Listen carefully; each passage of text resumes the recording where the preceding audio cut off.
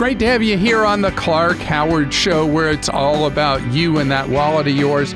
I want you to learn ideas from me so you can keep more of what you make. Coming up in today's Clark Rage, a proposal to allow people to drive monster tractor trailer trucks as teenagers. And coming up yet later, the ads are everywhere for DNA testing. What happens with the results of your DNA tests? Who can see them? And what are your rights to protect your privacy? We're going to talk that through. And I just want to tell you, watching the slow motion disaster unfold in the Carolinas was so upsetting. The loss of life, the loss of property, obviously loss of property, nothing like loss of life, but so many people are going to have a very rough road ahead rebuilding. And in a situation like this, we always see the best in humanity and occasionally the worst. The best. What about all these volunteers that have come in from other places in the country and throughout the Carolinas to aid and assist people who were trapped by rising floodwaters? Who knows how many lives have been saved by brave volunteers? And that goes without even saying all the first responders, all the uniformed services that have been on the scene working endless hours trying to see to the public's well-being and safety with rising floodwaters. And what a force multiplier the volunteers have represented. And that's outstanding.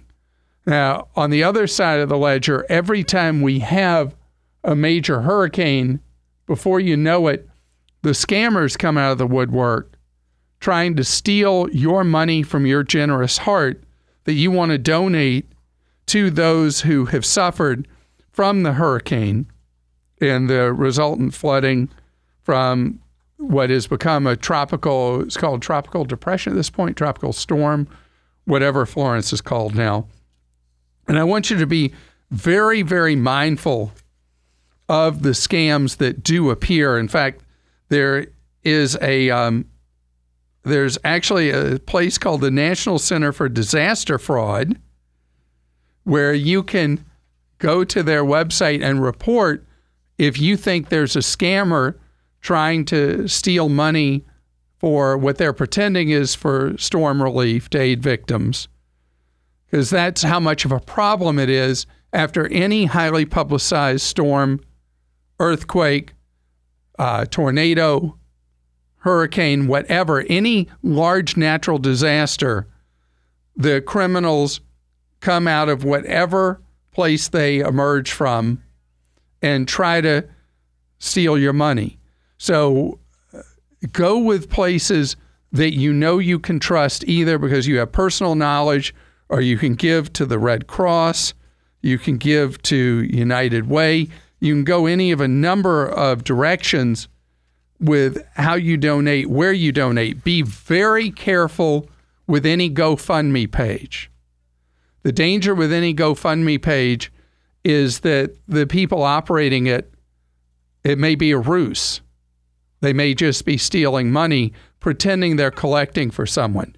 My attitude with GoFundMe pages is only give money to one that is for someone you were directly connected to, close to. You know who's organizing it, who's handling it. Otherwise, stay away from giving any money in the aftermath of the hurricane and the resulting floods any other way except to an organization you know or directly to an individual you know. But some fly-by-night organization, who knows who's real, who's not, who's going to spend your money efficiently, who's not. Now, there's one other thing that I knew this was coming. I talked about it last week, and it didn't make me any kind of genius. It's just the history of these things is that the number of people in North Carolina whose homes have been flooded, who have flood insurance away from the coast, only somewhere, depending on the community, 1 to 3% of people, the most common figure I've heard is 2 out of 100 have flood insurance. Your homeowner's policy does not cover you for a flood. And in areas that have been fast growing, like a lot of urban and suburban areas in North Carolina, where so much tree cover has come down, so much asphalt has been poured, so many buildings have been built, areas that are low-lying, that are not federally designated flood zones, are much more subject to water runoff and flooding. And that's part of the story in this case.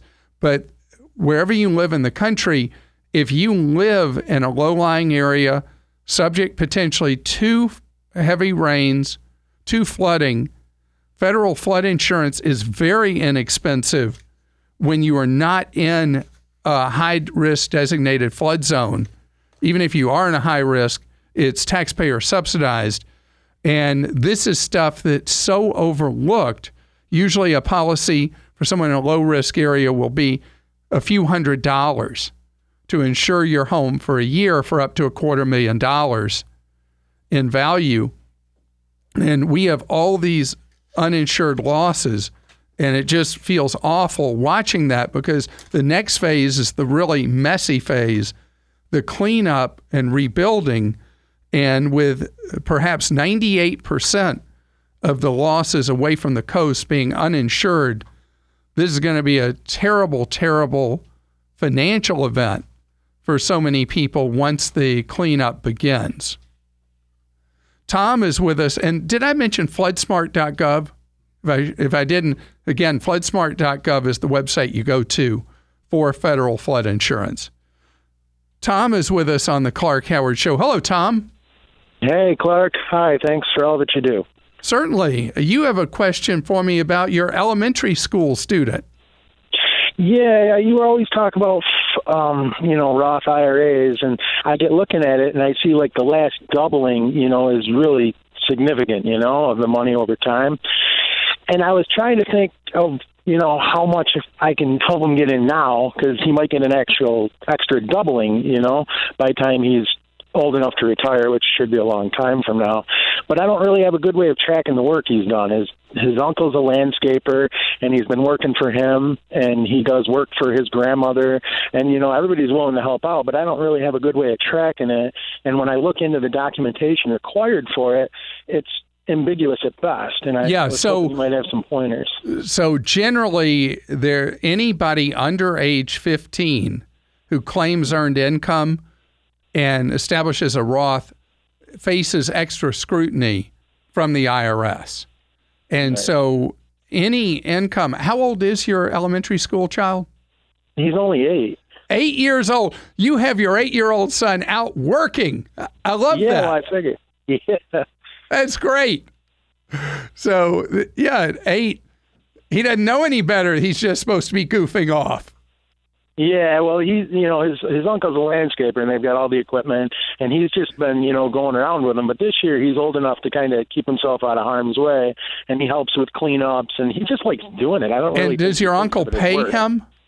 Yeah, but I don't really have any tracking. You know what I'm saying? Right. So that's what you want to do. You've got a few months of the year left now, and so and your uncle, his uncle can even your brother. Well, he's technically my cousin, but okay. Well, whatever he is to your 8-year-old, he's like an uncle.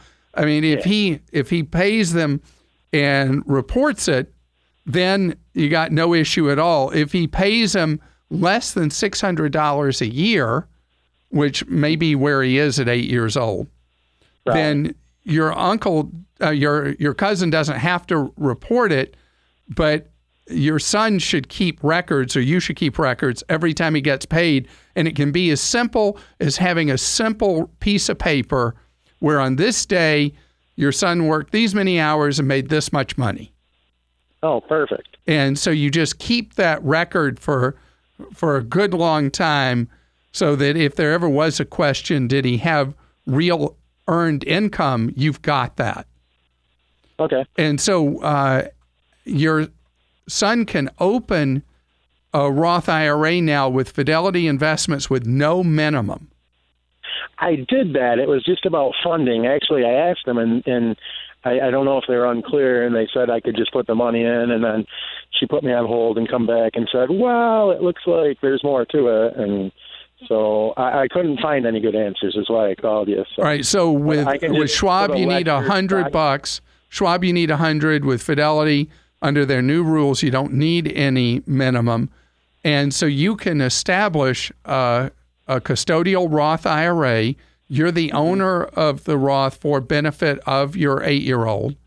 And then he will have his money growing over the years. And as he does jobs over these years, then the money he earns is money that can go in the Roth and grow tax-free and get that doubling you're talking about. For people who aren't aware of what we're talking about, relatively normal investment profile will double every 9 to 10 years. Yeah, and the difference in putting away, say you only saved 10 grand in your whole life. If you put that 10 grand in at 20 versus putting the 10 grand in at 40, which is more where I'm at, I mean, when you get to 70, I mean, and you do the math on it, it's ridiculous. Isn't it amazing? So you're doing a great thing. Yeah, I don't plan to tell him. I figure whatever he made, I'll match, because, I mean, he's done a pretty good job of doing what 8-year-olds do. No, you can't do that. You can't put in more in a year than what he's earned. I can't put in more, but I can match what he's made and maybe already spent, right? Oh, that's true. That's true. Yeah. So that's why I got to figure out how much it is, because if he had still had it, like if he was a great saver at 8, it'd be even better, right? Yeah, I'm familiar with that. 3 kids, each with their own way in my family with how they handle money.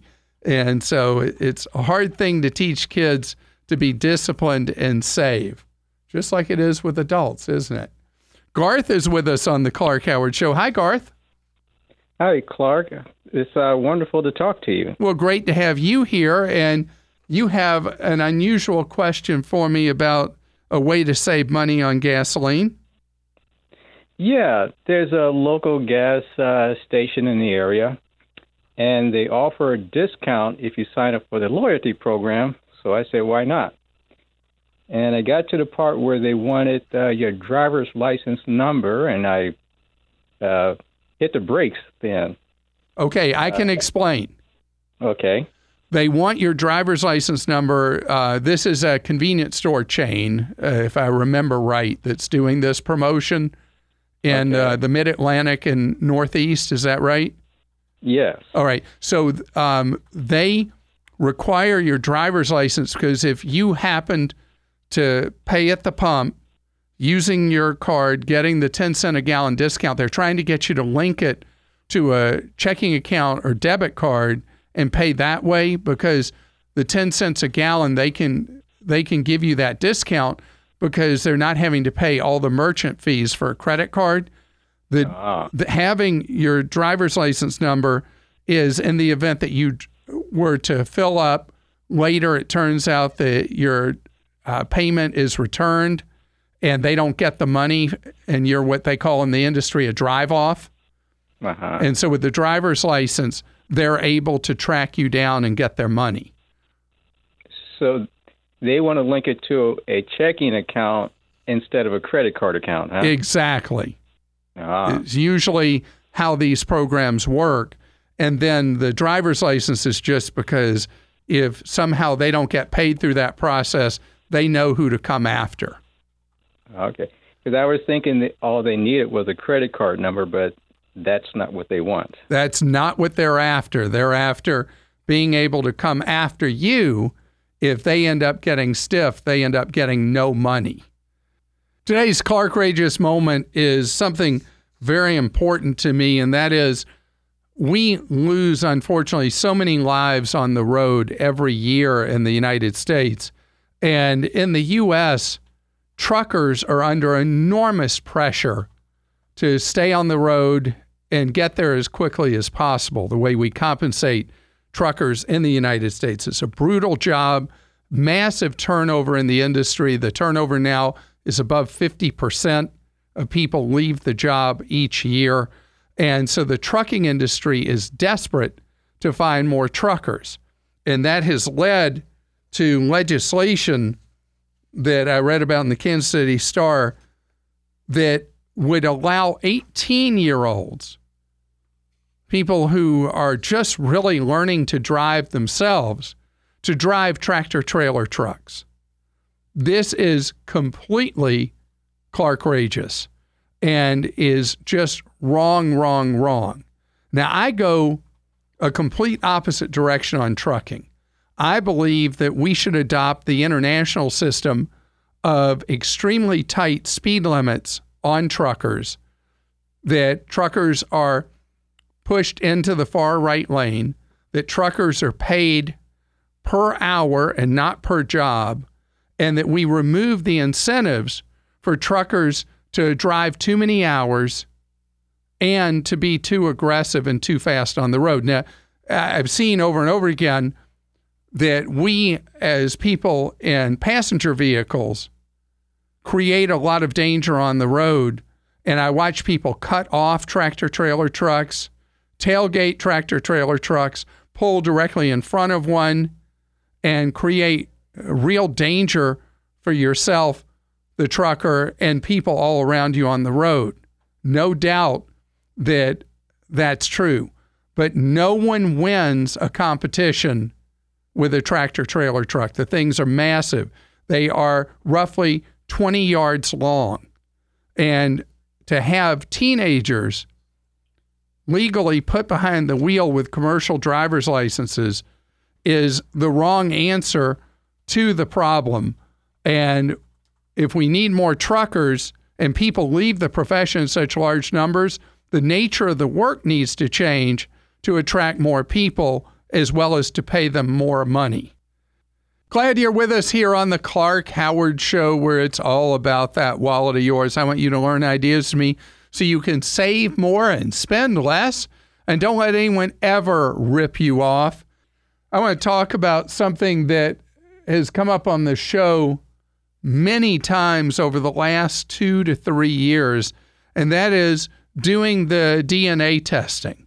The ads are virtually continuous on TV for the two bigs, 23andMe and Ancestry.com.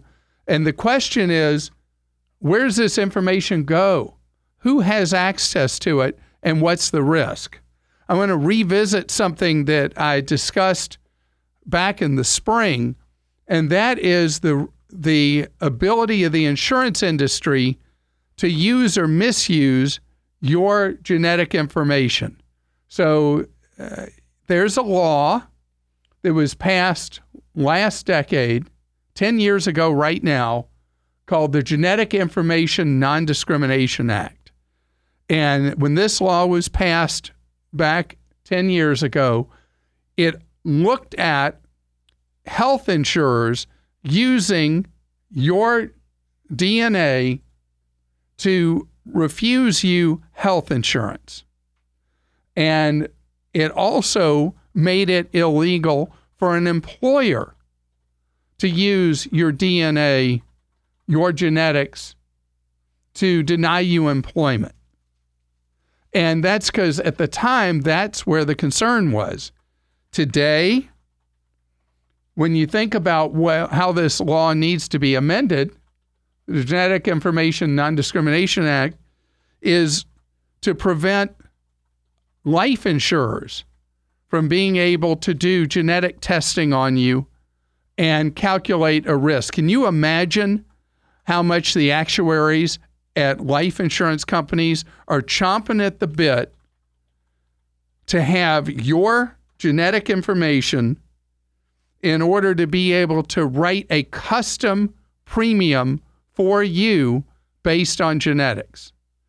The thing is about this is that even if something is found to be something that you may have an enhanced risk of, it doesn't mean you're going to have it. Historically, life insurance has set premiums based on your current medical condition or prior conditions you've had. But for the life insurance industry to be able to set premiums based on what might happen to you, based on DNA, is something that freaks me out and should not be. Now, the industry has not gone this direction yet that I'm aware of. But think of all the uses. It could be for any kind of living benefit as well. Imagine a disability insurance company saying, well, this shows you've got a greater likelihood of having blah, blah, blah, so we're not going to write a disability policy for you.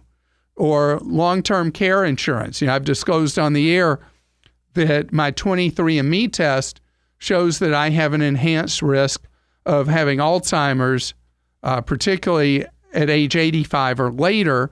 I have a 51% risk of having Alzheimer's. I think the general population risk is more like 1 in 4, 1 in 3, somewhere in there.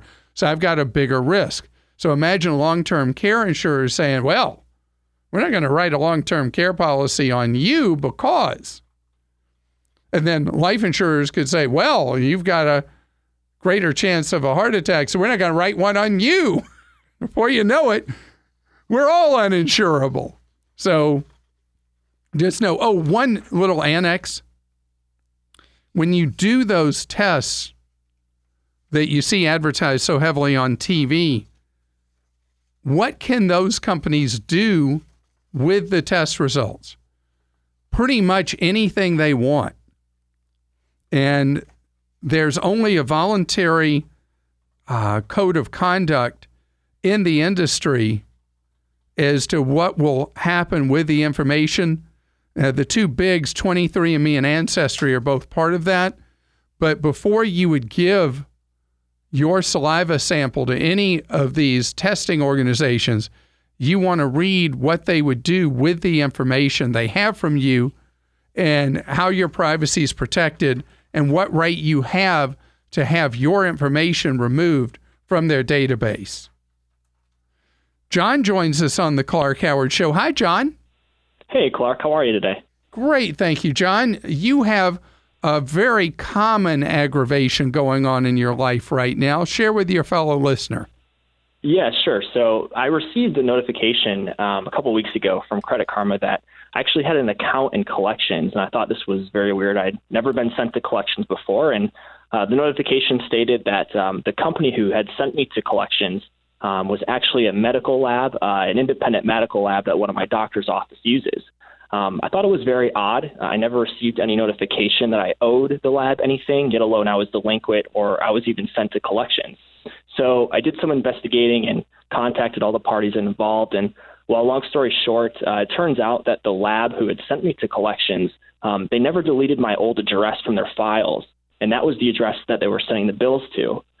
Subsequently, that address that they had actually was the one that they forwarded on to the collections agency as well. So not only did I not receive any notification from the lab, but the collections agency was not able to contact me either. So I ended up settling the account with the collections agency, and the medical lab actually admitted fault to this. But the damage actually was done to my credit score, about to the tune of about almost 70 points, actually. So now, Clark, generally, depending on which scoring model is being used, medical debt that has been paid generally will not affect your credit standing moving forward. How long has it been since you reached the deal to pay the bill to the collection agency? It's been about 3 weeks now. All right. So it'll be more time before you'd see a change if one's going to reflect in your score, reflect in it. But what should happen in a case like this is the lab is the one that needs to affect the process of having the item removed from your credit report. So what you do is you dispute it with the credit bureau, and at the same time you contact the lab again and say you've disputed this with the credit bureau and you want the item pulled back from being posted on your credit report. Sure. And I would have told you if you called me before you reached a deal with the collection agency, I would have encouraged you to not give any money to the collection agency until they agreed in writing that they would remove it as a collection item on your report. Okay. I tried arguing that. They told me the account was going nowhere unless I'd settle it with them. So I figured at the time I might as well get this settled now. Yeah, that's the old lie that collection agencies tell. So remember, what you have, the power you have is the money they want. So the deal you reach is always before you paid money. Sure. So how old was the debt? How long had it been actually on your credit report at the time that it lowered your score 70 points? Yeah, so it was about 6 months old, apparently, that this debt was sent to the collections agency, and it had just reflected in my report about a month ago. Okay, so under the new rules, that fits the new rules. But again, since you were never billed, which is a common thing with medical, you should be persistent, politely persistent, but be very persistent with calls and letters to get this item. You can request that it be suppressed. You can ask that it be removed. But the best thing to ask for is that the item be removed. Great. And that should be directly with the credit bureaus? No, you dispute it with the credit bureaus, and that starts a 30-day period where the item will not factor into your credit score. And that's the time period that you also work really hard with the lab and also with the collection agency. And one thing I would recommend with the lab, in addition to contacting them, file a complaint against the lab with the Better Business Bureau at bbb.org. Okay. And so as many pressure points as you can apply is what gets it done. There is no like, do this step 1, do this step 2, do this step 3, and poof, the item vanishes. You do all these things, not knowing which one is the pressure point that gets your credit cleaned up. Sure. Well, thank you very much, Clark. I appreciate your time. Sure. And the reason the rules were changed and the way the newest credit scoring models work is pretty much somewhere close to half of all items that end up as collections on credit reports are medical bills. And often it's because of bills never received, bills going to a wrong address, things like this, that you end up looking like a deadbeat. And because of that, that's why medical bills are treated in a separate category in the newest scoring models from other bills once paid. Charlie's with us on the Clark Howard Show. Hi, Charlie. Hi, Clark. So my wife and I are looking at possibly buying our first home, and we have a daughter, and we have a lot picked out, and I would like to buy a house that's already built, a lot cheaper, and she's more wanting to buy this lot and build a house on it. No. And, have her call me. I will tell her every reason in the world that she may be right about everything else in life, but this one she's not. Okay. And that's wow. I'm trying to I'm trying to slow everybody down and just have everybody involved. Hey, let's look at these numbers. And the last thing I want to do is overpay for land and then build a house on it and not have it, be worth that. And it is the house that we'd want to live in probably the rest of our lives, and the schools are great in the area, and that's very important to us. And the location is growing, and it's in between all of our jobs. But so it's perfect, except except is you don't want to put yourself in a situation where the two of you are anxious because of the money you have to come up with every month to create this perfect house.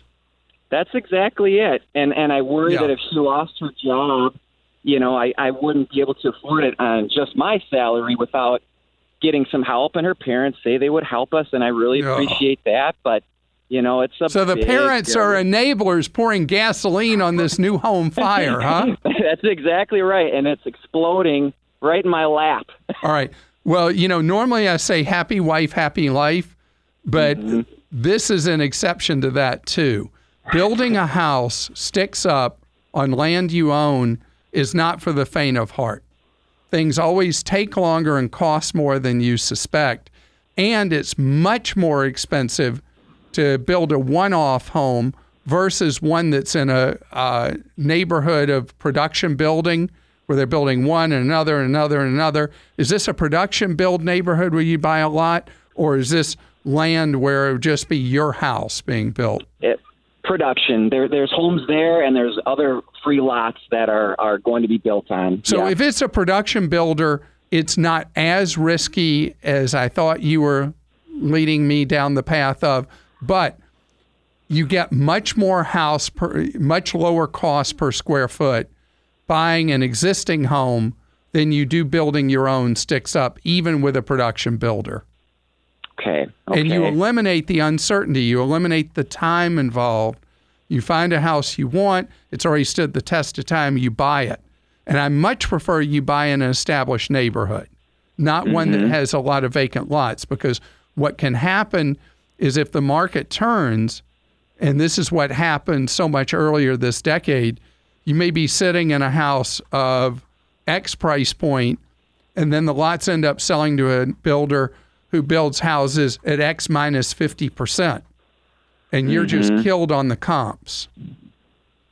Right, and there's no guarantee that they would do something different than that, right? I mean, exactly right. Exactly right. Okay. If your wife, instead of you having this argument with her, see if you can get your wife to call me, and I'll as calmly as I can tell her why buying an existing home, a used home, is a much better idea for your wallet and your sanity as a couple than building a new home.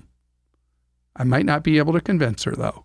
This episode is brought to you by Progressive Insurance. Hey, listeners, whether you love true crime or comedies, celebrity interviews, news, or even motivational speakers, you call the shots on what's in your podcast queue, right? And guess what? Now you can call the shots on your auto insurance, too. Enter the Name Your Price tool from Progressive. The Name Your Price tool puts you in charge of your auto insurance by working just the way it sounds. You tell Progressive how much you want to pay for car insurance. Then they'll show you a variety of coverages that fit within your budget, giving you options. Now, that's something you'll want to press play on. It's easy to start a quote, and you'll be able to choose the best option for you fast. It's just one of the many ways you can save with Progressive Insurance. Quote today at Progressive.com to try the Name Your Price tool for yourself and join over 28 million drivers who trust Progressive. Progressive Casualty Insurance Company and Affiliates. Price and coverage match limited by state law. Joni's with us on the Clark Howard Show. Hi, Joni. How you doing? I'm doing great. Thank you. Joni, you're going on a cruise. Yes, I am. You excited? Islands cruise. I'm very excited. Good. It's been a long time, good long trip that's been well deserved. So, my husband and I are going to leave in about a month, and we have to check in on our ship. And I came across a question about a credit card, and it's asking me which way do I want to have it charged. Either I'm assuming the country of origin that it's happening, or at the time of the transaction. I don't understand it, but it stumped me. Here I'm moving along, and it's... So is it generally the question I get in this area with any merchant, what country's your cruise in?